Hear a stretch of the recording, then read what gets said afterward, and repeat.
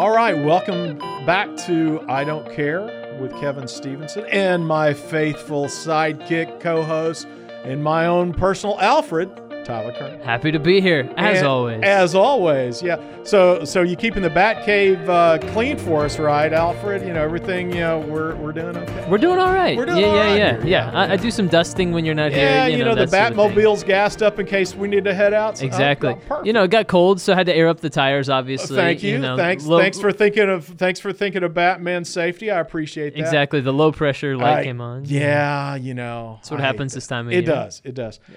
Well, this is the continuation of our first two-part episode of I Don't Care. Last week we heard from Randy Grimes, former Baylor Bear and Tampa Bay Buccaneer football player from back in my era at Baylor. Played for the Bears from 79 to 83. Yep. Went on to Tampa Bay and had a really fantastic career for 10 years as their starting center. But those 10 years really cost him a lot. Cost him a 20-plus year addiction to opioids and other medications just to fight his chronic pain and, frankly, his transition out of the NFL. Yeah. And so, we heard a lot about that last week. This week, we're going to talk about his work that began back in 2010, working with athletes who have similar addictions, similar transition problems, but also working with just, regular folks. Yeah. Because, we all face, everybody faces chronic pain at times. And, we've all been through transitions too. And so what Randy's doing around that, he's doing the good work. So looking forward to sharing with everybody what he's doing today and some of his really good words on what can be done about the opioid crisis. Yeah, it was fantastic getting to hear his story last week about how he ended up here, and now coming out on the other side, what he's doing with that knowledge and how he's kind of paying it forward almost, been given a second chance by virtue of the fact that he survived that addiction. What do you do with it now, and how do you make your life count after that? And so he's really making the most of it, and I'm excited to learn a little bit more about what he's doing. Randy's found his purpose, and we'll hear more about that when we come back with I Don't Care. Today, 80% of companies are using online learning to grow their business. And MarketScale's online learning solutions are simplifying how you can launch yours. From building an enterprise learning management system, to course design by our professional instructional design team, to full video production and graphic design, your online university will be best in class. MarketScale's blockchain-powered digital credential program makes it easy to add certifications for your courses, creating powerful brand awareness and authentication for your organization. Education is the highest form of marketing, and MarketScale is making it easier than ever to create and deploy training for your customers, partners, and employees. For more information on online learning solutions, visit marketscale.com.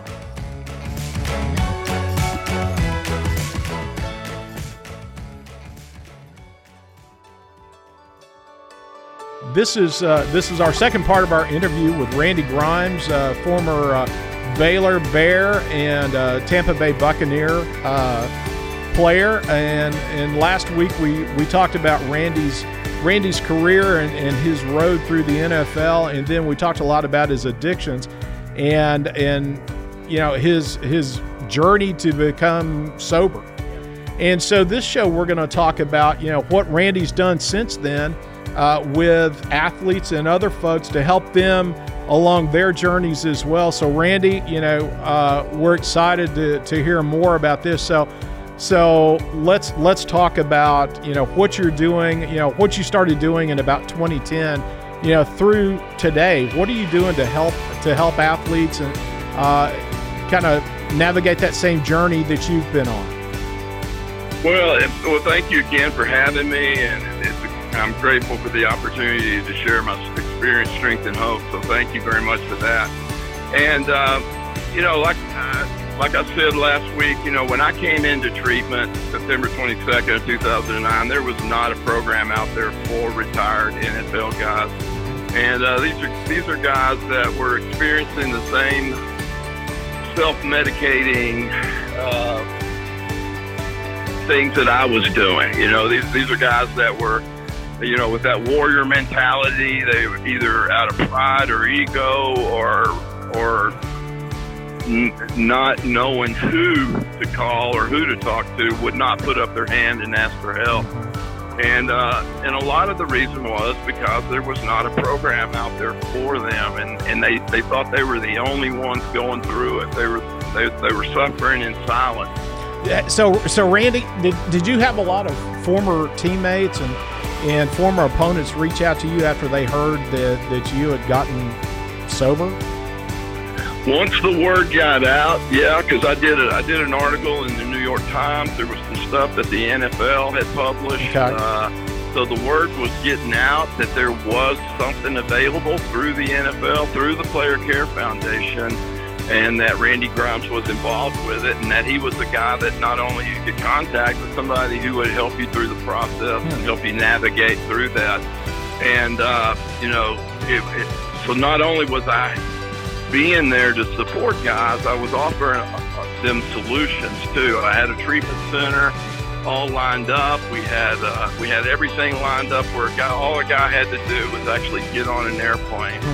And, you know, I would pick him up on the other end. I would drive him in. I would practically sit with him for the 30, 44 days he was in treatment. And, you know, it was so successful. We were able to help hundreds and hundreds of former NFL players, guys who otherwise wouldn't have had a solution at all to fix the problems that they were having. And we came up with this. It was so successful that it spilled over into Major League Baseball. Started working with baseball players, started working with jockeys, started working with NBA guys and NHL guys, and I mean, pretty much former athletes from any sport. You know, I've worked with surfers, I've worked with jockeys, I've worked with MMA fighters, I've worked with athletes, women's tennis, you know, women's golf, golfers.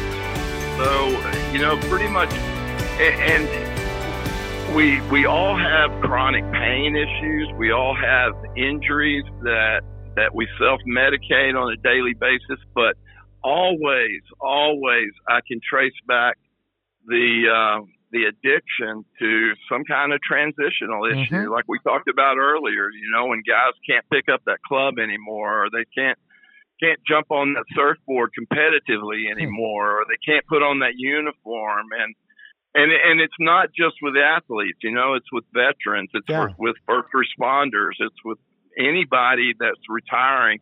It's when I talk about transition, it's even kids coming out of college who can't find a job. You know, it's broken homes and the people that suffer with broken homes. Any kind of transition like that, and it's trauma. It's trauma based.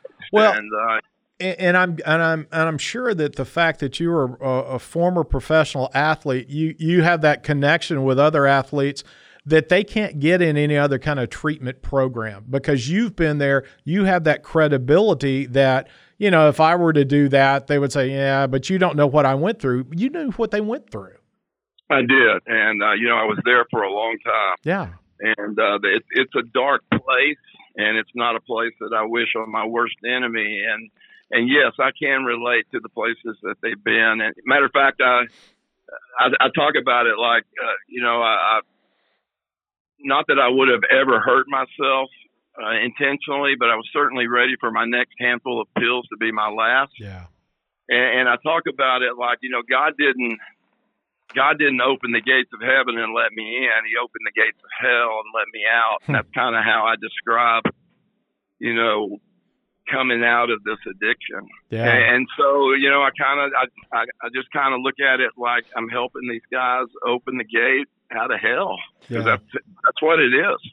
Randy, were you initially surprised at the scope of the addiction issues that you were confronted with when you first kind of got involved? Was it bigger maybe than you initially thought as you walked through it personally? It was bigger across the board than I thought it was. I knew there were a lot of guys that I'd played with who were self-medicating. So, yeah, I knew that whether it was opiates or benzos or alcohol, whatever it was, I knew that they were doing that. But I didn't realize it went across the board like it did to pretty much all sports. Yeah. And to find out the reasons why were the same reasons that it was affecting me like it did. It was all trauma based. It was all transitional. And, it was eye opening. That's for sure. Yeah. It still is to this day. Oh, I would imagine. Especially when you pick up the paper and you read about a Tyler Skaggs, really? Yeah. Here's a guy that just pitched the day before, and he's laying on a road game hotel. Mm-hmm. So, if that can happen to an athlete that current, it can happen to anybody. Yeah. Hey, Randy, in my career in healthcare, I've been involved with a number of behavioral health programs, dual diagnosis programs that have an addiction component. Now, are there different components in a program that involves professional athletes at all? Well, you've got to have some great pain management options, and convincing guys that there are non-narcotic solutions to their pain. So you've got to have that in place. You got to be able to convince somebody that, they don't have to take opiates. They don't have to take benzos, that, and especially guys that don't have an off switch like me. That's not an option for us. So we have to find other solutions. So let me interrupt. So what are some of those solutions that are non-narcotic? Well, and there's some medications out there that have been extremely effective, that are non-addictive and non-habit forming. But there's also some techniques, with acupuncture and the problem is you've got to get these guys to open up to something new, and not resist it right off the bat. And with massage and some of the other new techniques that are out there as far as physical therapy and the stuff that they have, you can help guys at least alleviate the pain. But, also they're going to have to accept there's going to be a certain amount of pain that they're going to be in that they're just going to have to live with. That's part of it. Yeah. But narcotics is not an answer for a lot of the population because this stuff is highly addictive and it leads everybody to the same place. We're in the middle of an opiate epidemic in this country that we're losing an entire generation of people right before our eyes, and we can't stop it. Yeah, and that's something that really rings true. I know the first time, and I'd heard of a lot of people who were addicted to opioids, but I think that the first article that I read was in the Wall Street Journal about 2 years ago that really kind of hit me between the eyes about how bad this is. This goes to a county in West Virginia, Mingo County, and Mingo County is where the Hatfields and McCoys feud back in the years ago. That was kind of the main location for it. It's a small county. And this county seat has 2 pharmacies in the county. Those 2 pharmacies over a 10-year period dispensed over 10 million oxytabs, 10 million in a county with about 4,000 or 5,000 people. Unreal. Yeah. And so that just, it hit me right between the eyes about how bad this truly is. And so, from then on, my eyes were open and I started seeing and hearing a lot more about it. And you're right, Randy. We're losing a generation. So what do you think we can do? Well, one thing I do know is we're not going to legislate our way out of it. We're not going to arrest our way out of it, but we can educate our way out of it. And that's kind of my mission. That's kind of what Athletes in Recovery is all about. And that's educating not only people struggling with this disease, but also families and communities and schools and law enforcement and, pastoral staff, anybody who's going to see these people, they need to be educated. And we talk about the stigma that's associated with addiction, because of that stigma, that keeps a lot of people, a lot of families from reaching out for help. And I remember a couple of years ago, maybe longer than that, maybe 3 or 4 years ago, even right here in South Florida, and you guys probably remember this too, but I think there was like 2.5 people who they thought might have the Ebola virus. Yeah. Do you remember that? Yeah.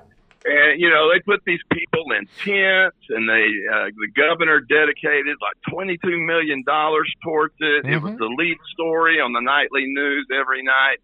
And like I said, it was like 2.5 people that they thought might have it. Oh, yeah.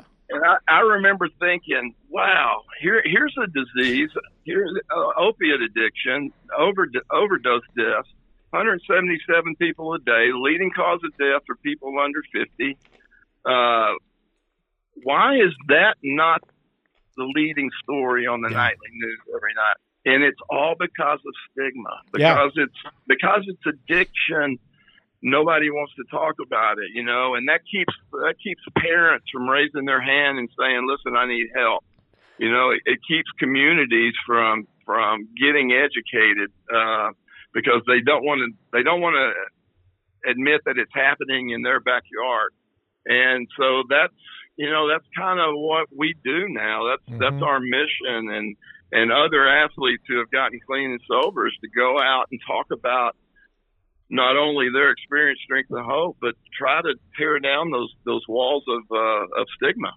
Randy, are leagues like the NFL doing enough to educate athletes on the front end before they ever take an opioid or anything along those lines, just to make sure that this gets curbed on the front side, while people like you are kind of helping once athletes have kind of fallen into that trap? Is there enough education on the front side as well?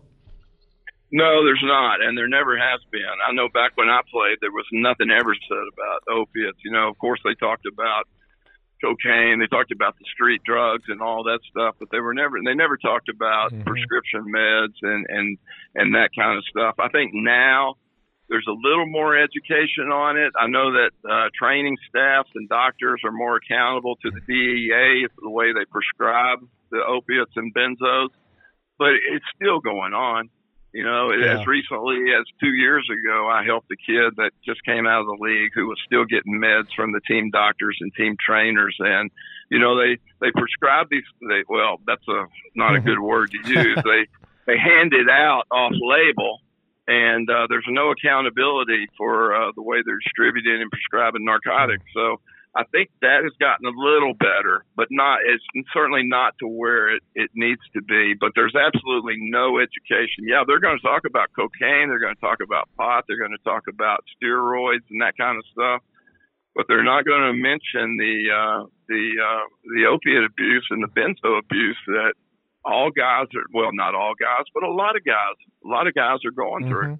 Hey, Randy, what about, we've been talking a lot and focusing primarily on the NFL. What about college? I mean, and let's go to high school. What are you seeing in the high schools and colleges right now around the opioid epidemic? Well, I'm not seeing a lot in high schools. I mean, high schools, we still have the same problems of Adderall and pot and that kind of stuff, and vaping issues and all that. But colleges these college programs now are just like the pros were when I came in. They're so guys are so much bigger, stronger, and faster, and we've got so many different things to worry about, so many outside influences, forming their makeup. And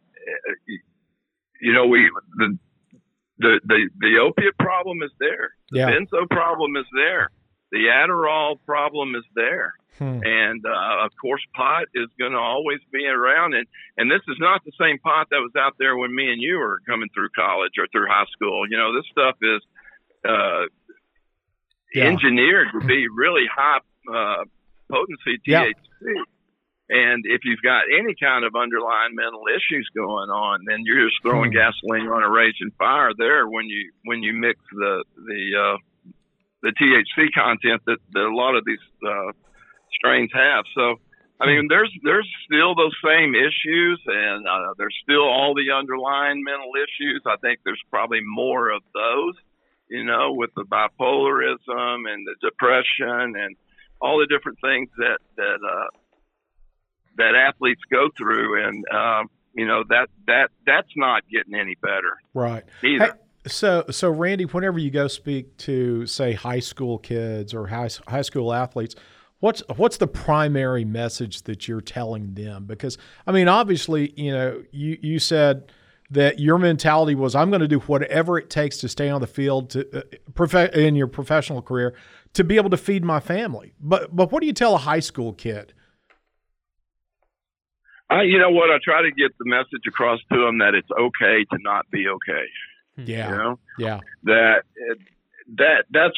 what I want to leave there with them thinking that, it's okay to put your hand up and ask for help. It doesn't mean that you're weak. It means that you don't have the answer to it. I want them to realize that this is life and death. And even if it's a friend, it doesn't have to be a family member. It doesn't have to be yourself, but you've got to, we need to have those tough conversations with people and with our families and know that it's okay to not be okay. And, it's just not worth it. Yeah. It's just not worth it. I would go back and do it all over again, but there's certainly a lot of things that I would do different. That's for sure. And, I love the game that much. Mm-hmm. I love my time in college. I love my time in the league. But, I would have done a lot of things different, and that's one of them. And it just wasn't worth everything that I put my family through, everything that I lost in those 20-plus years, even though I had a great career. Yeah. I still didn't get to leave the game on my own terms. Mm-hmm. Yeah.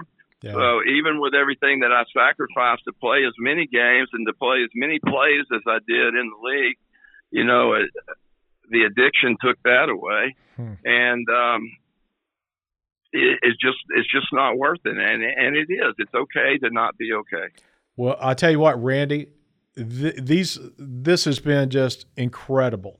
And I really appreciate you coming on, and I think that's the best way to end this. Say, people need to understand it's okay not to be okay, and and to put themselves through what you put yourself through during those 20 years, and other athletes, and frankly, anybody that gets involved in addiction, it's not worth it. It's okay to not be okay. So, and I think I'm guilty of talking about athletes a lot, but I am talking about everybody because an addiction it's a family disease. It affects everybody. Yeah. So this goes for everybody. It could be that guy who was in a car wreck and suffering through chronic pain in his back. It could be that housewife who fell and hurt her hip. It can happen to anybody. It happens to good people. It doesn't mean that they're bad people. It just means that they're sick people. Yeah. Well, Randy Grimes, it's been a pleasure, and thanks so much for being on I Don't Care.